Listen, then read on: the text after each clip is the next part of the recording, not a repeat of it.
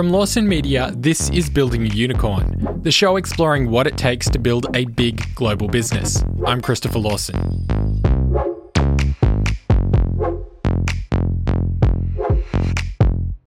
Video production has always been an industry that required a lot of expensive processes and equipment.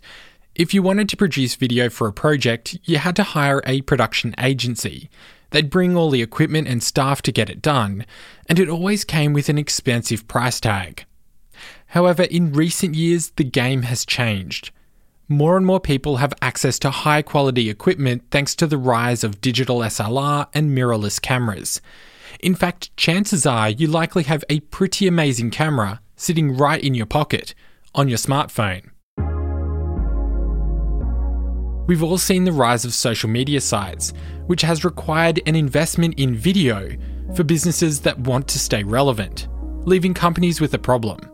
How do you increase video output without having to pay significantly more for the privilege? Today on the show, we're speaking with Mike Pritchett, the CEO and co-founder of Shootster, a company that set out to solve that very problem. Shootster empowers companies to film their own video content, and then they handle all the post-production elements to make it look great. So Qantas, for example, we've trained over 130 staff there to shoot great quality content. Once it's shot, it gets uploaded to our cloud-based system called The Hub, where our editors download that footage, get working on it immediately, and have a professional video back to the client within 24 hours. Mike grew up in the suburbs of Sydney, and from an early age remembers always wanting to be involved with video. Something fascinated him about creating content and telling interesting stories. I have been in love with video all of my life. Somebody asked me in an interview the other day how I found myself in the video world. I've never not been in the video world. I'm that annoying kid that ran around with a camera filming all of his friends at every moment and making annoying videos out of them, which funnily enough they thank me for very much now when they can look back at hilarious videos. But at the time, very much the annoying kid, passionate about content, passionate about storytelling. We had some very wealthy neighbours next door that had a big old Digibeta camera, and I fell in love with that the second he had it straddled over his shoulder like some kind of news reporter, running around when we were only kids riding our bikes around at probably, 5 or 6 years old. And so I saw that and instantly wanted a piece of it.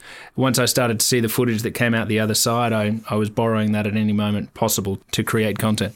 What sort of stuff were you making? What was the go-to for you as a kid of 6 or 8 or whatever? Oh, I definitely, pretty much I founded Red Bull Extreme Videos with our huge curb jumps off BMXs in the 80s. That was very, very poor adrenaline sports videos that I thought were us doing really huge jumps off dirt mounds on BMX bikes were probably us doing very small, embarrassing bumps off dirt mounds.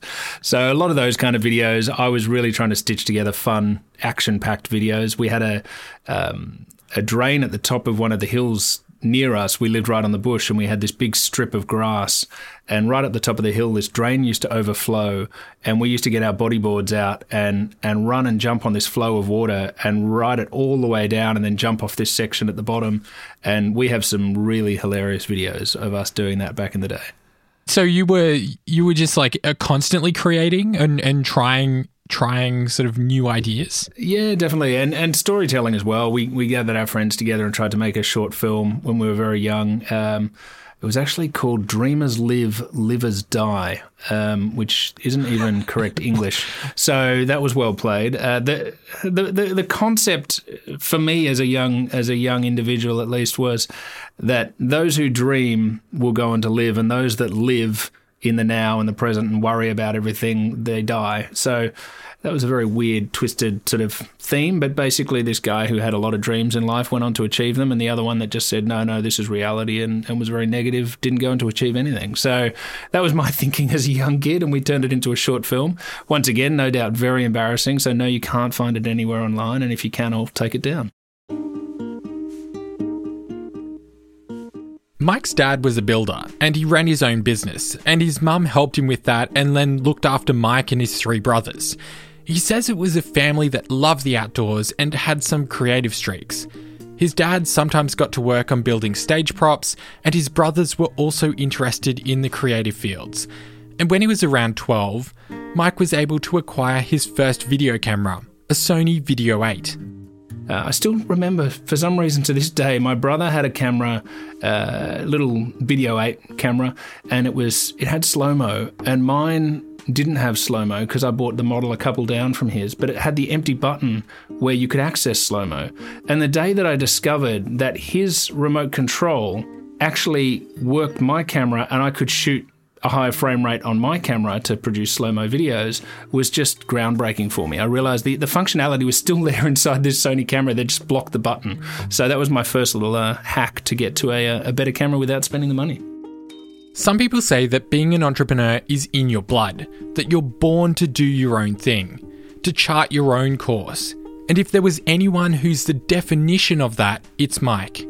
He says that he was always coming up with business plans and ways to potentially make some cash. I was on a trip just recently, actually, a fantastic trip in Canada, backcountry snowboarding with 48 entrepreneurs. And one of the people on that trip just kept going around asking everyone, just give me a number. When was the first time you knew you were an entrepreneur? And I told him my number and he laughed and moved on. I said, hang on, what's everyone's number? And he said, no one here has said anything above 12. And it really hit me. I was like, yeah, you kind of... And I find it funny when I see university courses on how to become an entrepreneur. I don't think you become an entrepreneur. I think you are or you're not. And for me, I've always been an entrepreneur. It's been a passion for me to be an entrepreneur. And I have nothing against working in a job. And obviously, I have a lot of people working now with Shootster. But for me personally, I could never handle working in a job. I just couldn't do it. It wasn't physically in my makeup to be able to do that. So what was your number? My number was 11. So I first knew I was an entrepreneur at 11. One of my first stories of, I suppose, starting my own business and what I would classify as my first enterprise, if you will, was a friend at school when I was in year 6, I think it was. He came to me and said, would you like to buy this worm farm? And I said, why on earth would I want to buy a worm farm? And he said, oh, they're great. They're great. You can put all your scraps and compost in there and these worms just grow and you get thousands of worms. And I said, yeah, but why would I want worms? He said, you put them in the garden. They're great for the garden. I said, I don't care about gardening. He's like, oh, okay. Moved on to the next kid at school and tried to sell to him.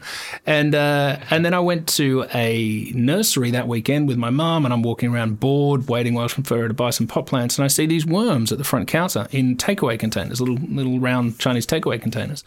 I said, you're selling those for $5? And the guy behind the counter said, yeah. And I said, out of curiosity, how much do you buy them for? And he said, oh, we buy them for $2 from a guy down the road that sells them to us. And I said, do you ever have supply issues or need another supplier of those? And he's like, yeah, sure. We can sell as many as we can get in. So if you've got some, sell them to us. And the light bulb went on and I was ecstatic, running around trying to do the maths in my head on how I was going to spend all of my riches. And so I took my first venture capital loan from my dad, which was $100. And I bought this worm farm, which you put together yourself. I put it down in the back shed. And every night I was passionately putting the compost in there and throwing my own food in there, even though I wasn't finished.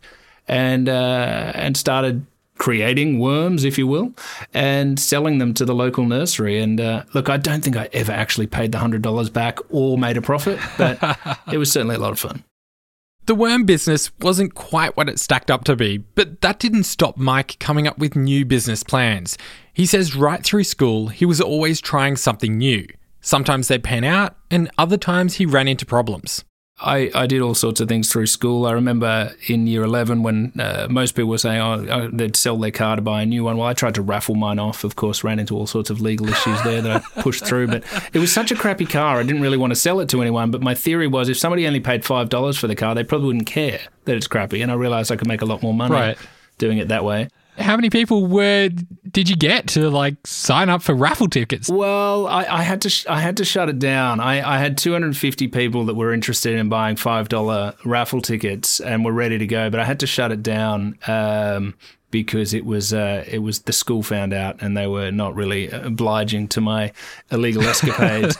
So that one got shut down, unfortunately, before it got off the ground. The other was the discovery of the fact that our school, ridiculously so, because on health levels this is absurd, but back then they got away with it, was actually the largest seller of Coke in the Southern Hemisphere. Coca-Cola, I'm talking, not the drug.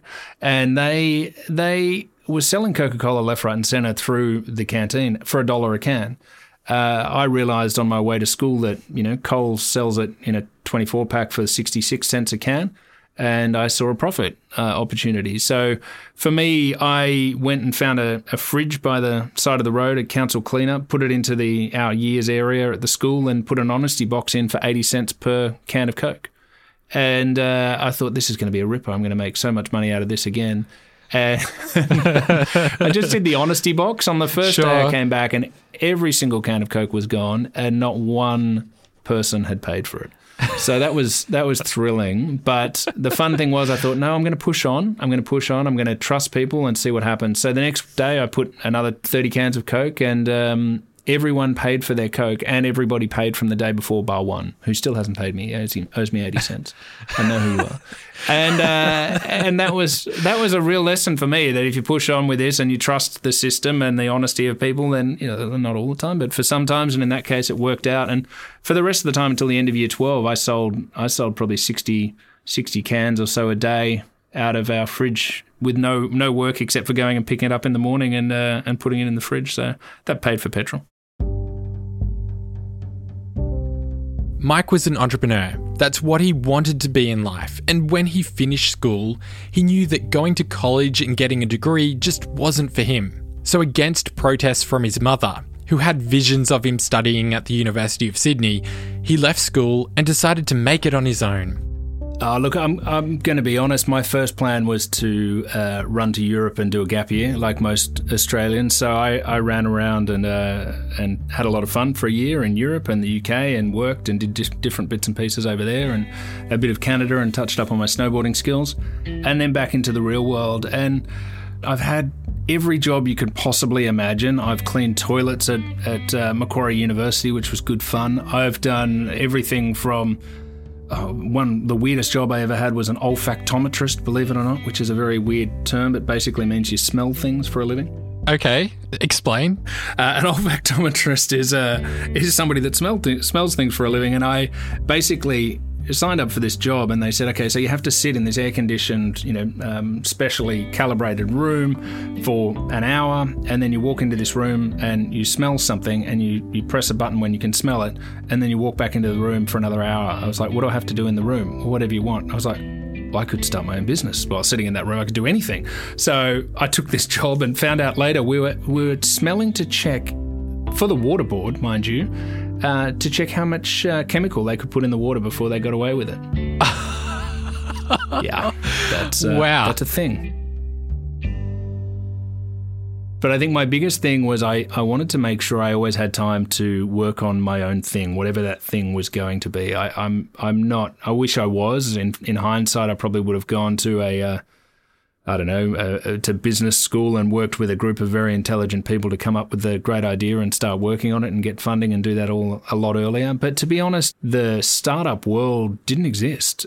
Not in the way it does today, that's for sure. And definitely not in Sydney. Maybe it did in Silicon Valley, but for me now, there are so many opportunities for young people to come through and jump into incubators and jump into all these different programs and learn ideas and strategize with other people and come together with like-minded people, get funding, et cetera, et cetera.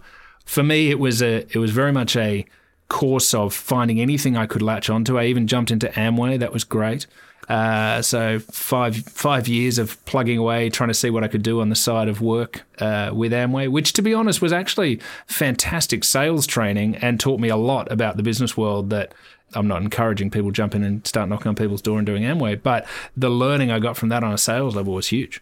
What was the biggest thing about sales that you learnt from doing Amway? It's literally bizarre. You're in a position where you're trying to meet somebody on a train in the morning on the way to work, totally derail their course of life and where they're headed and what they do, and undermine what they do for a living, and turn them around to a position where they have you in their house sitting down talking with their wife and kids, or husband and kids, and discussing a new course for their entire life, to jump on board with this idea of doing Amway. The fact that anyone gets anyone to join Amway is fascinating, but to do it with complete strangers is such an art. And to learn that in the years where I was in my, I'll call them formative years, if you will, where I was learning these skills of people skills and storytelling and sales training was fantastic for me.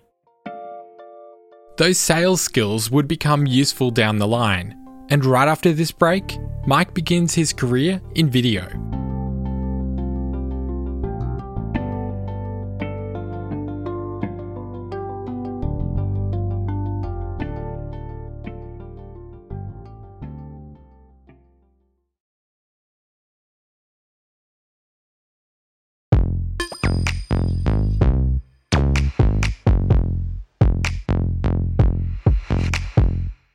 Mike Pritchett knew that he wanted to do something creative with his life, but spending time selling products for Amway just wasn't going to cut it.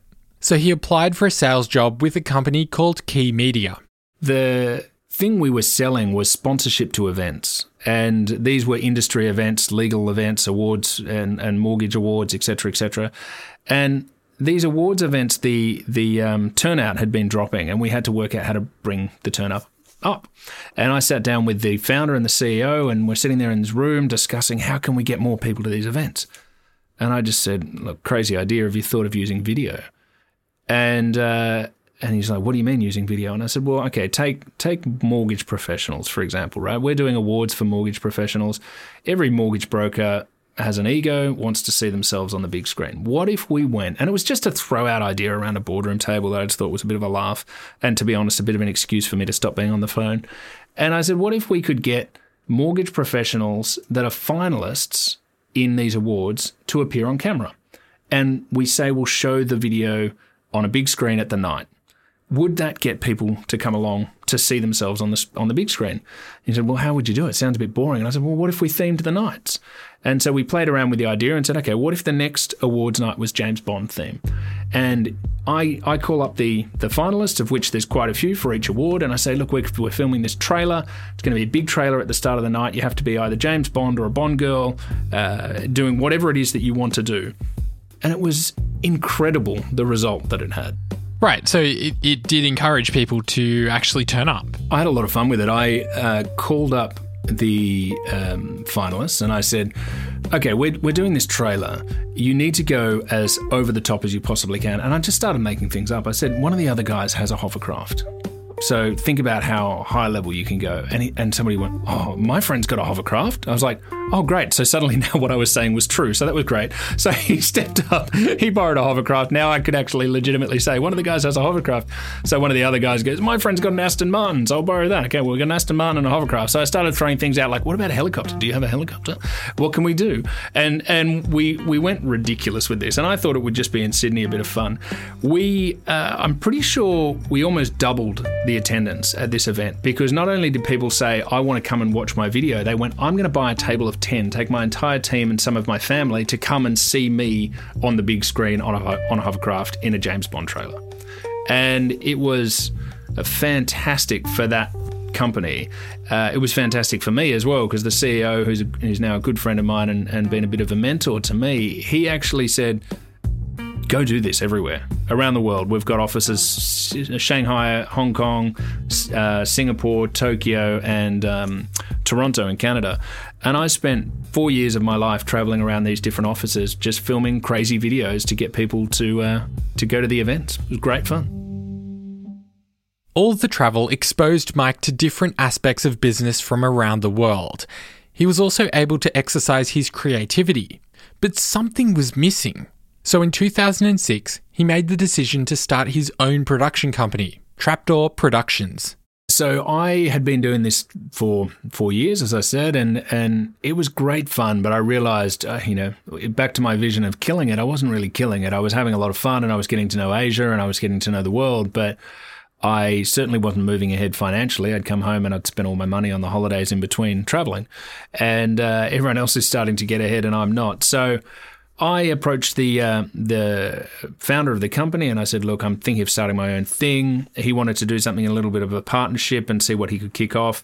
We ended up referring quite a few clients into it. And then because things changed on his end, he went down a different path and said, look, just run with it and make it happen. And so I started Trapdoor Productions in Sydney now, 2006, so 14 years ago. And that was a great time for me to really learn about the video space. There weren't many agencies, and we all knew who each other was, and you could start stuff. It wasn't as simple as it was to start a production company now, but it was probably the start of that. So not long after I got started, things like the 5D Mark II happened, which revolutionized the video space for the average punter who could come in and say, well, now I've got a laptop and a DSLR and I can shoot content that looks as good as some of the professional studios. This is great.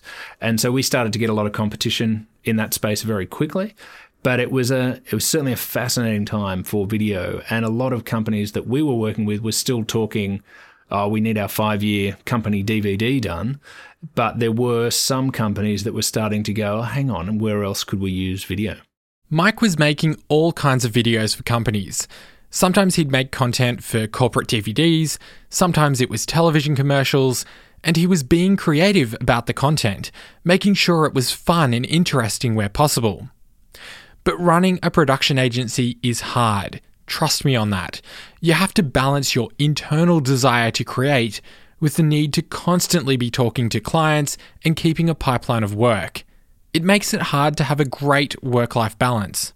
We were doing a fair bit of outreach as well. I was picking up my old Amway skills and picking up the phone and selling, calling people, lining up coffees, just trying to get door openers wherever I could.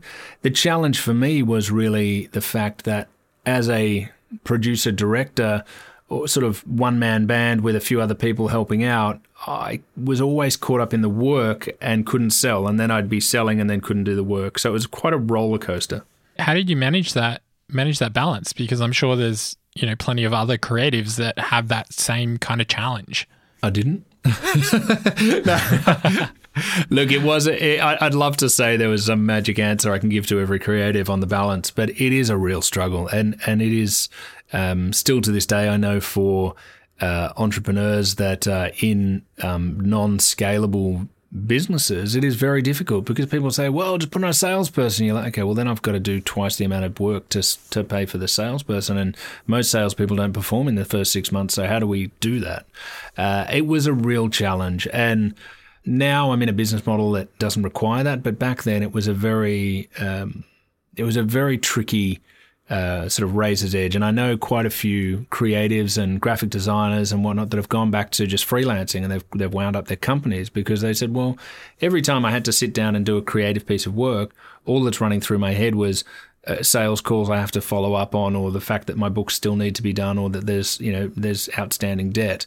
And getting that correct marketing plan to scale something that is a service-based business is very, very difficult. I think that must be a big misconception about creative businesses is that things have to happen in a 9-to-5 kind of basis, whereas creatives sometimes just need the space to just chill and do nothing, and then they hit their stride at a completely different schedule to everyone else in the business. Oh, absolutely. Absolutely. It is one of those things that nighttime is the best time for me as well. I unwind on the couch, watch a bit of Netflix, and then the light bulbs go on and my wife sort of laughs and off I go with a million ideas and things that I want to do. Whereas during the day, often it is one of those just very, you've got the things you've got to get done. It's task driven and your brain's not ignited. It's not firing the way it would when you've got that free time. Trapdoor Productions was doing well, but Mike kept running into a problem. Around 2012, social media had dominated the focus for companies looking to be relevant to younger audiences, and those social platforms were demanding more video content. But the companies didn't want to spend more money to get it. Mike's clients were pushing him to find a way to reduce his costs so they could do more with their video budget, and eventually he started taking notice.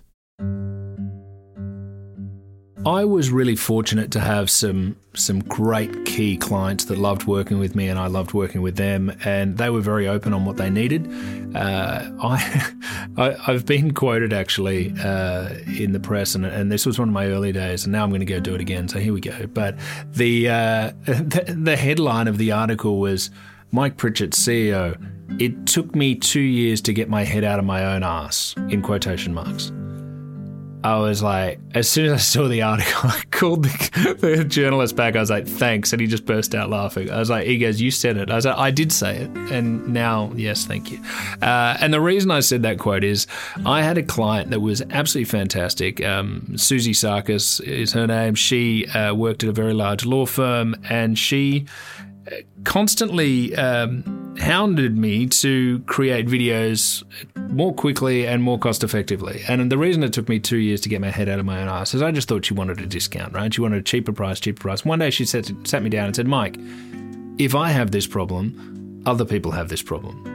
As an entrepreneur from way back and still frustrated with my life that nothing was scaling and I wasn't, in quotation marks, killing it, I got thinking and light bulbs went off, and it was almost like that worm farm moment again. I went home and I just couldn't sleep. I was like, oh, maybe they do. Let's look at the opportunity. How many companies are there? How could we do this? And I drove my wife crazy thinking of a million different ways that we could solve this problem. But for me, it was a very definitive moment that I was sitting on the beach with my wife. She's heavily pregnant. I'm realizing life has to change. You know, I was so frustrated with my current position because I was trading time for money. I was busy doing the creative and then busy doing the selling and then busy doing the work. And then, you know, and I'd be on shoots and people would call me about an opportunity. I'm like trying to take hold of that opportunity while trying to focus on directing a shoot. It was really, really frustrating, as so many people know the pain. I've spoken to many people since then that have gone through the same thing.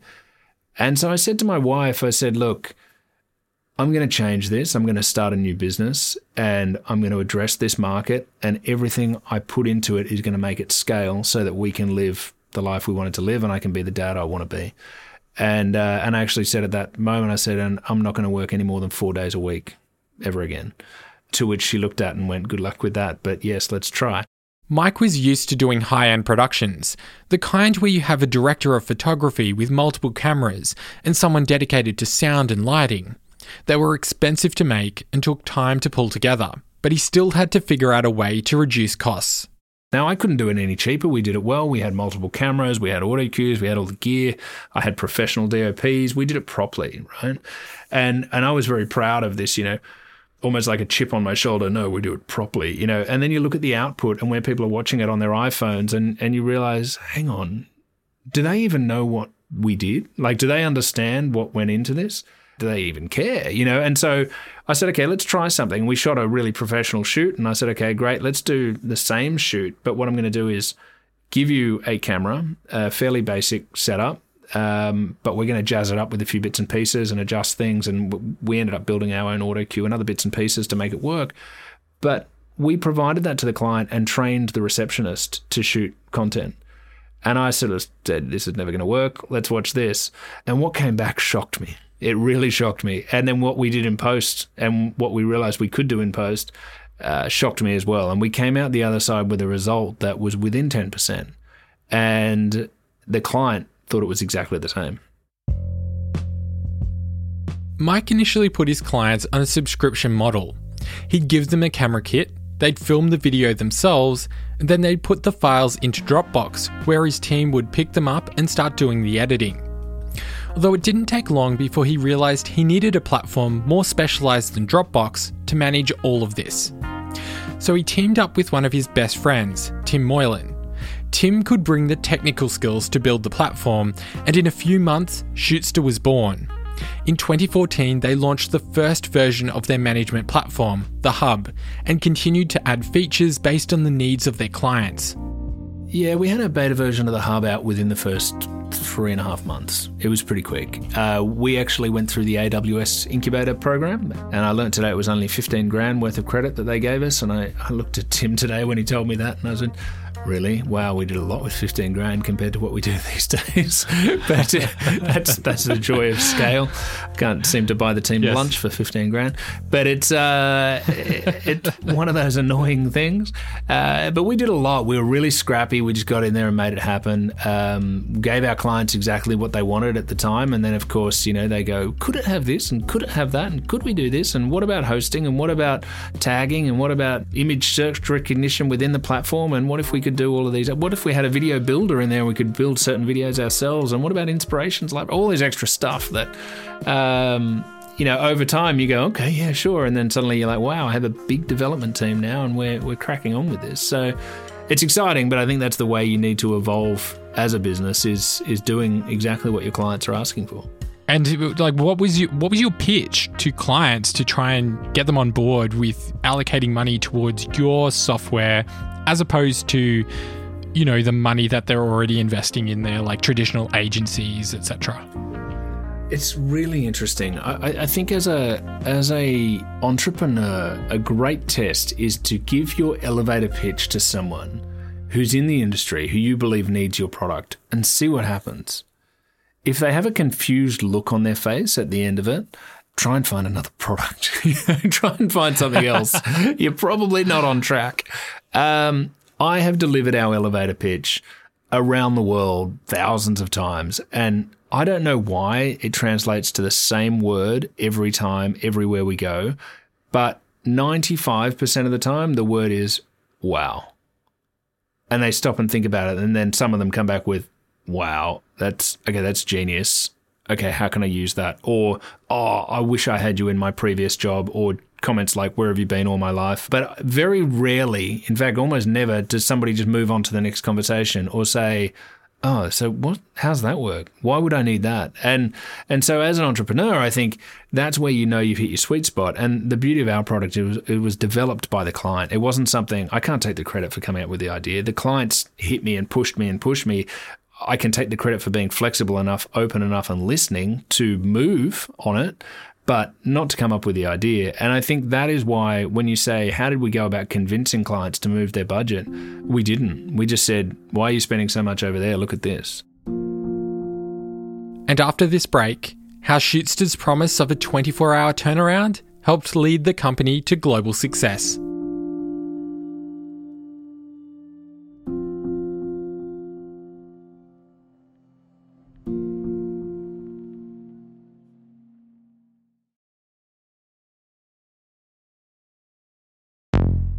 Welcome back to Building a Unicorn. I'm Christopher Lawson. Mike and Tim had figured out a model and a platform for a subscription-based business. They were changing the way video production worked and democratizing the creation process. And at one point, Mike had this crazy idea, offering a 24 or 48-hour turnaround on video content. This was unheard of in the industry at the time because most companies needed to fit the editing and post-production into their workflow. That move really set Shootsta apart from other providers, especially in a world where clients wanted their videos produced quickly. I remember actually sitting in a boardroom in Surrey Hills, and we had this advisor that I was working with, and Tim was there, and I walked in that morning and I said, oh, I've got an idea. And they said, oh, what's that? And I said, let's offer these back in 24 hours. And they both looked at me like, you're a complete idiot. I said, why would you do that? I said, because no one else is, and we can, and it sounds exciting. And they said, yeah, but does it need to be 24 hours? Why don't we make it, in the next couple of days or 48 hours or whatever? And I made this joke. I said, do you know why the I Quit Sugar diet was so popular? And they were like, oh, here we go. Why? And I said, well, it wasn't the I moderately cut down on my sugar intake diet. It was the I quit sugar. It had a dramatic effect, right? And I said, no one quits sugar. You die if you quit sugar. But sure, let's pretend it's a thing, And I said, let's be dramatic. Let's do something over the top. People are talking about video back in 5 days, 4 days, whatever. Let's do 24 hours and just stick to it. And we did, and it worked, and people loved it. Is it the most important SLA? Probably not. But for a lot of our clients, they do now need it in 24 hours. And now we have rush fees, and people can have it back in 12 or 6 sometimes. And that I never thought I'd see happen. But now we're having clients that absolutely need that video back in 6 hours or less. Shootsta's clients loved the quick turnaround concept, and they were able to grow their client base. So they started scouting around for some investment. Mike had previously tried to sell Trapdoor Productions, and it was through some existing connections that he was able to find an investor, AdCorp, an advertising agency that invested in advertising and media businesses. They kicked in $1 million in funding for a 15% stake of the business. What happened for us is I changed, if I remember correctly, I changed my profile on LinkedIn to be Director of Trapdoor Productions to CEO at Shootster, and the next day get a call from the CEO of AdCorp saying, "What's this?" And I said, "Well, if you want to have a chat, why don't you come down and have a look?" He said, "I'd love to." So anyway, he turned up with his CFO as well, and I thought, that's odd. Why's your CFO here? Showed him through, showed him what we were doing, and literally over coffee, he said, "Right, we want in." I said, "Okay, interesting." So that went really well. It took a while. Still, these things take time, and they're never easy. And it's super frustrating for an entrepreneur that just wants to throw everything at it and get going. But they've been a great partner, and they've actually doubled down on that and pushed with us further. And now, as we're growing out more and more globally, it's been a fantastic opportunity for them and for us to partner with them. Did you have like an extensive client base in Shootster at that time? Or were they more sold on the vision of what you were trying to create? They were sold on the vision. In hindsight, yeah, we thought we had an extensive client base, but the reality is we didn't. We were still building it up, and they were sold on the vision, really, of what we were doing. I was very passionate about the blue sky opportunity in the US and UK and Asia. I can see now, looking back, why I probably looked delusional and why so many investors probably laughed and walked away. But hey, if any of them are around, I'd love to have a coffee with them over in Singapore sometime. How sort of quickly were you growing as a business back then, sort of 2015, 2016? Oh, this is a good question. I wish I had exact numbers on me, but we're talking in the range of 250% growth year on year. And that was just Australia, which, as we know, Australia is a very, very small market, 25 million people versus the US, which is 326 million. So just dramatically different compared to the opportunity, I guess, that was in my head and the world that we were living in there in Sydney. AdCorp's funding allowed Shootster to focus on growth and expanding their platform. They continued to build out their client base, they got some new offices in Sydney, and everything was looking up in the Australian market. So in 2017, they started to expand globally. Mike and his family moved across to Singapore with the plan to open their first international office. So I came over here with the direct intention of hiring a certain individual, and he knew I was coming and had the direct intention to hit me up for a job, so that worked really well. So we kicked Singapore off with Antoine Bouchacot, and he's our VP here in Singapore and for Asia in general. And so he was our first person on the ground over here, and I basically said, look, I'll connect you up with a few people that I know. They'll give you a long list of people to go and connect, but look, there's our PowerPoint presentation, go sell. And that was it. And then I came back a few months later and said, right, we'll probably need to hire a couple of people now. So yeah, let's do some interviews and hire those two. Great. And so brought 2 more team members on, which were fantastic. And then that sort of was the start of this little nucleus of Singapore, which is grown out across now Singapore and Hong Kong, and we're working on Tokyo right now as well. And this area has been very exciting for me, but I've known this area, so I've always known that I want to be back in Asia. And moving my wife here was a no-brainer. It makes so much sense for us as a global business to be based out of here. It's so easy to come in and out. For us, it was an obvious launch pad. Then we launched the UK. So my wife and I moved over there for 3 months while we kicked that off. We brought Baz on board in the UK. The US, we took Chad, who was our first employee, one of our first employees, at least in Sydney, and he was our head sales guy there. He's now running the whole of the US as VP for the US. And that's just been a really great sort of setup that I guess has fallen into our lap, the right people at the right time to expand those regions out. How are you selecting the locations that you wanted to expand to? We're very much in product and location led by our clients. So all of our clients pretty much are large multinational clients. And as soon as a client says, hey, why aren't you in X? We say, well, do you want us there? And what would that mean for us to be there? And what can we do? And we speak to the teams there and see, is there actually a deal? Do you actually want us to be in London? Well, yeah, we do. Okay, well, what would that mean? And then we go and survey other clients. Who wants us to be in London? Well, lots. Okay, we're in London. Let's do this. So for me, it's been a no-brainer to expand out globally. All of these regions are growing now. We're in a cash flow positive position in all regions we're in, and we're able to build that incrementally at the same time rather than sort of focusing solely on Australia, for example, and then waiting till we're hugely successful and trying to launch into another market, which, to be honest, I think is actually harder once you're bigger. Are there differences in the type of content that you're seeing companies produce in different markets? It's funny, there are differences in the content, and we do see slight changes between the types of content that's being created. Definitely there's personality differences. Asia, they create a very different type of content to Australia.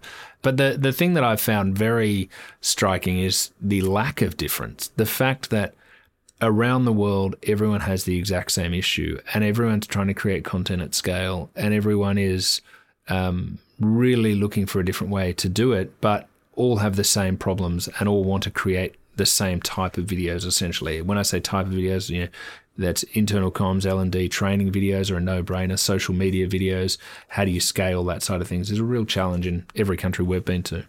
Shootster now has offices right around the world, including Australia, Singapore, Hong Kong, the UK, and the US, and they're continuing to open more locations as the business grows.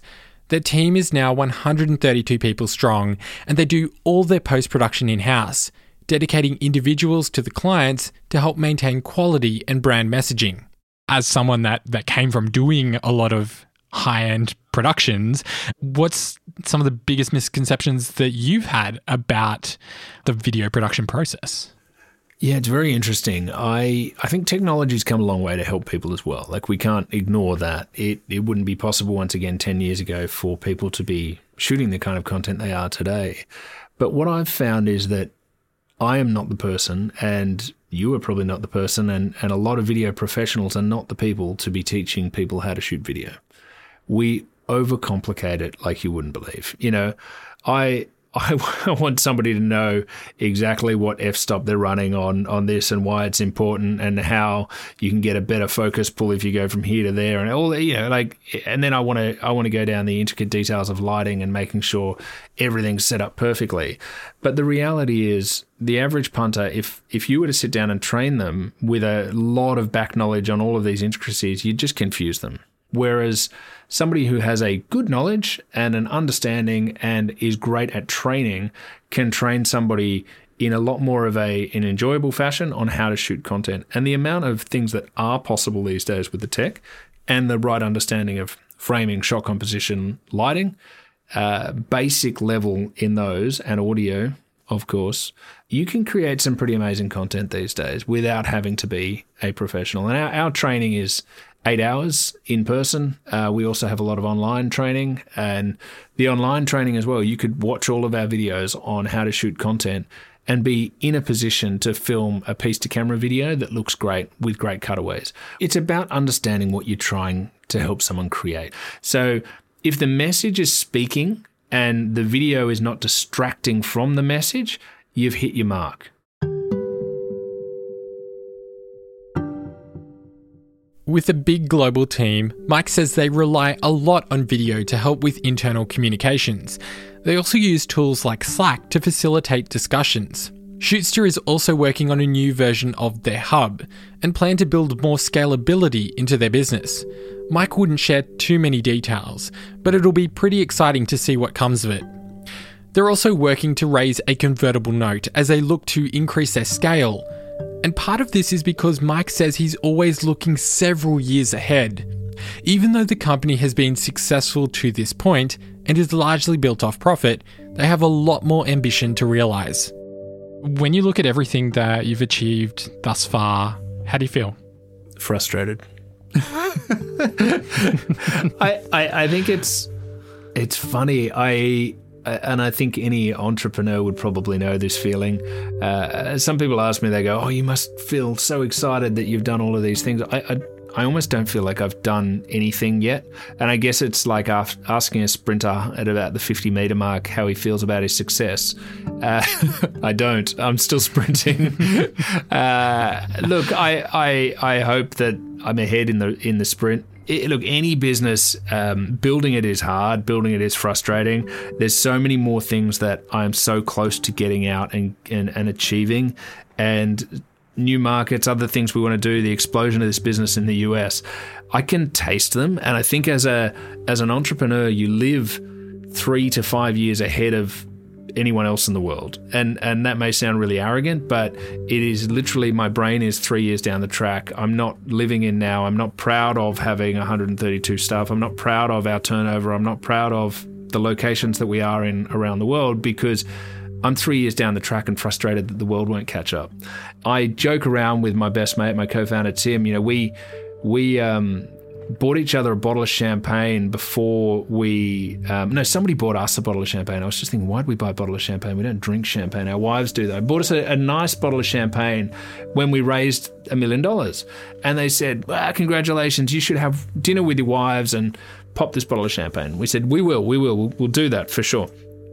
Life got busy. We started doing things, and we looked at each other and said, hey, that bottle of champagne, we'll take the wives out for a nice dinner. We'll pop a bottle of champagne when we do something we're really proud of.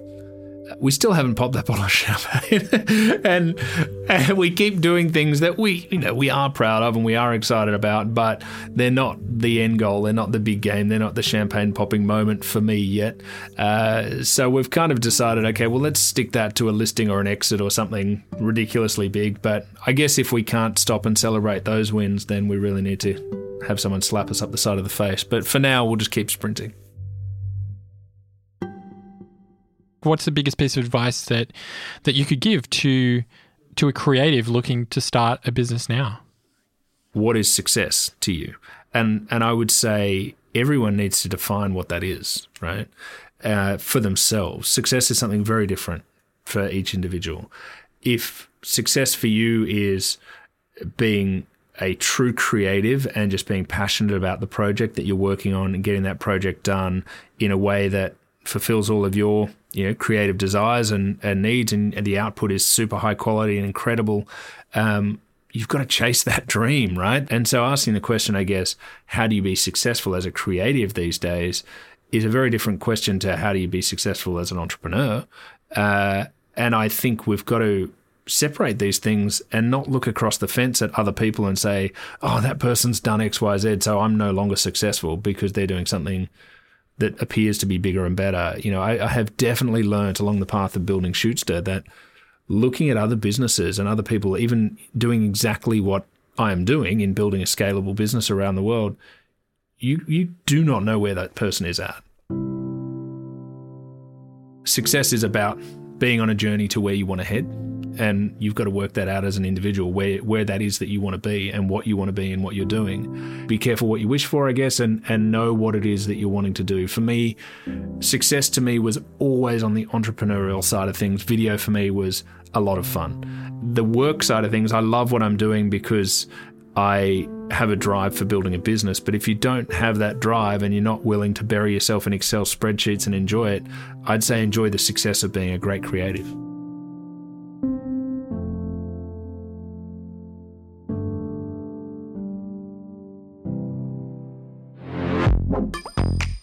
Thanks to Mike Pritchett from Shootster for joining me for this interview. Building a Unicorn is a Lawson Media production. You can find out more about the show or get episode transcripts at our website, buildingaunicorn.com. This episode was hosted and scripted by me, Christopher Lawson, editing and mixing by James Parkinson. Our theme music is by Nick Buchanan, and our artwork is by Andrew Millist. If you value the conversations that you're hearing on this show, then I encourage you to jump into Apple Podcasts and leave us a 5-star review.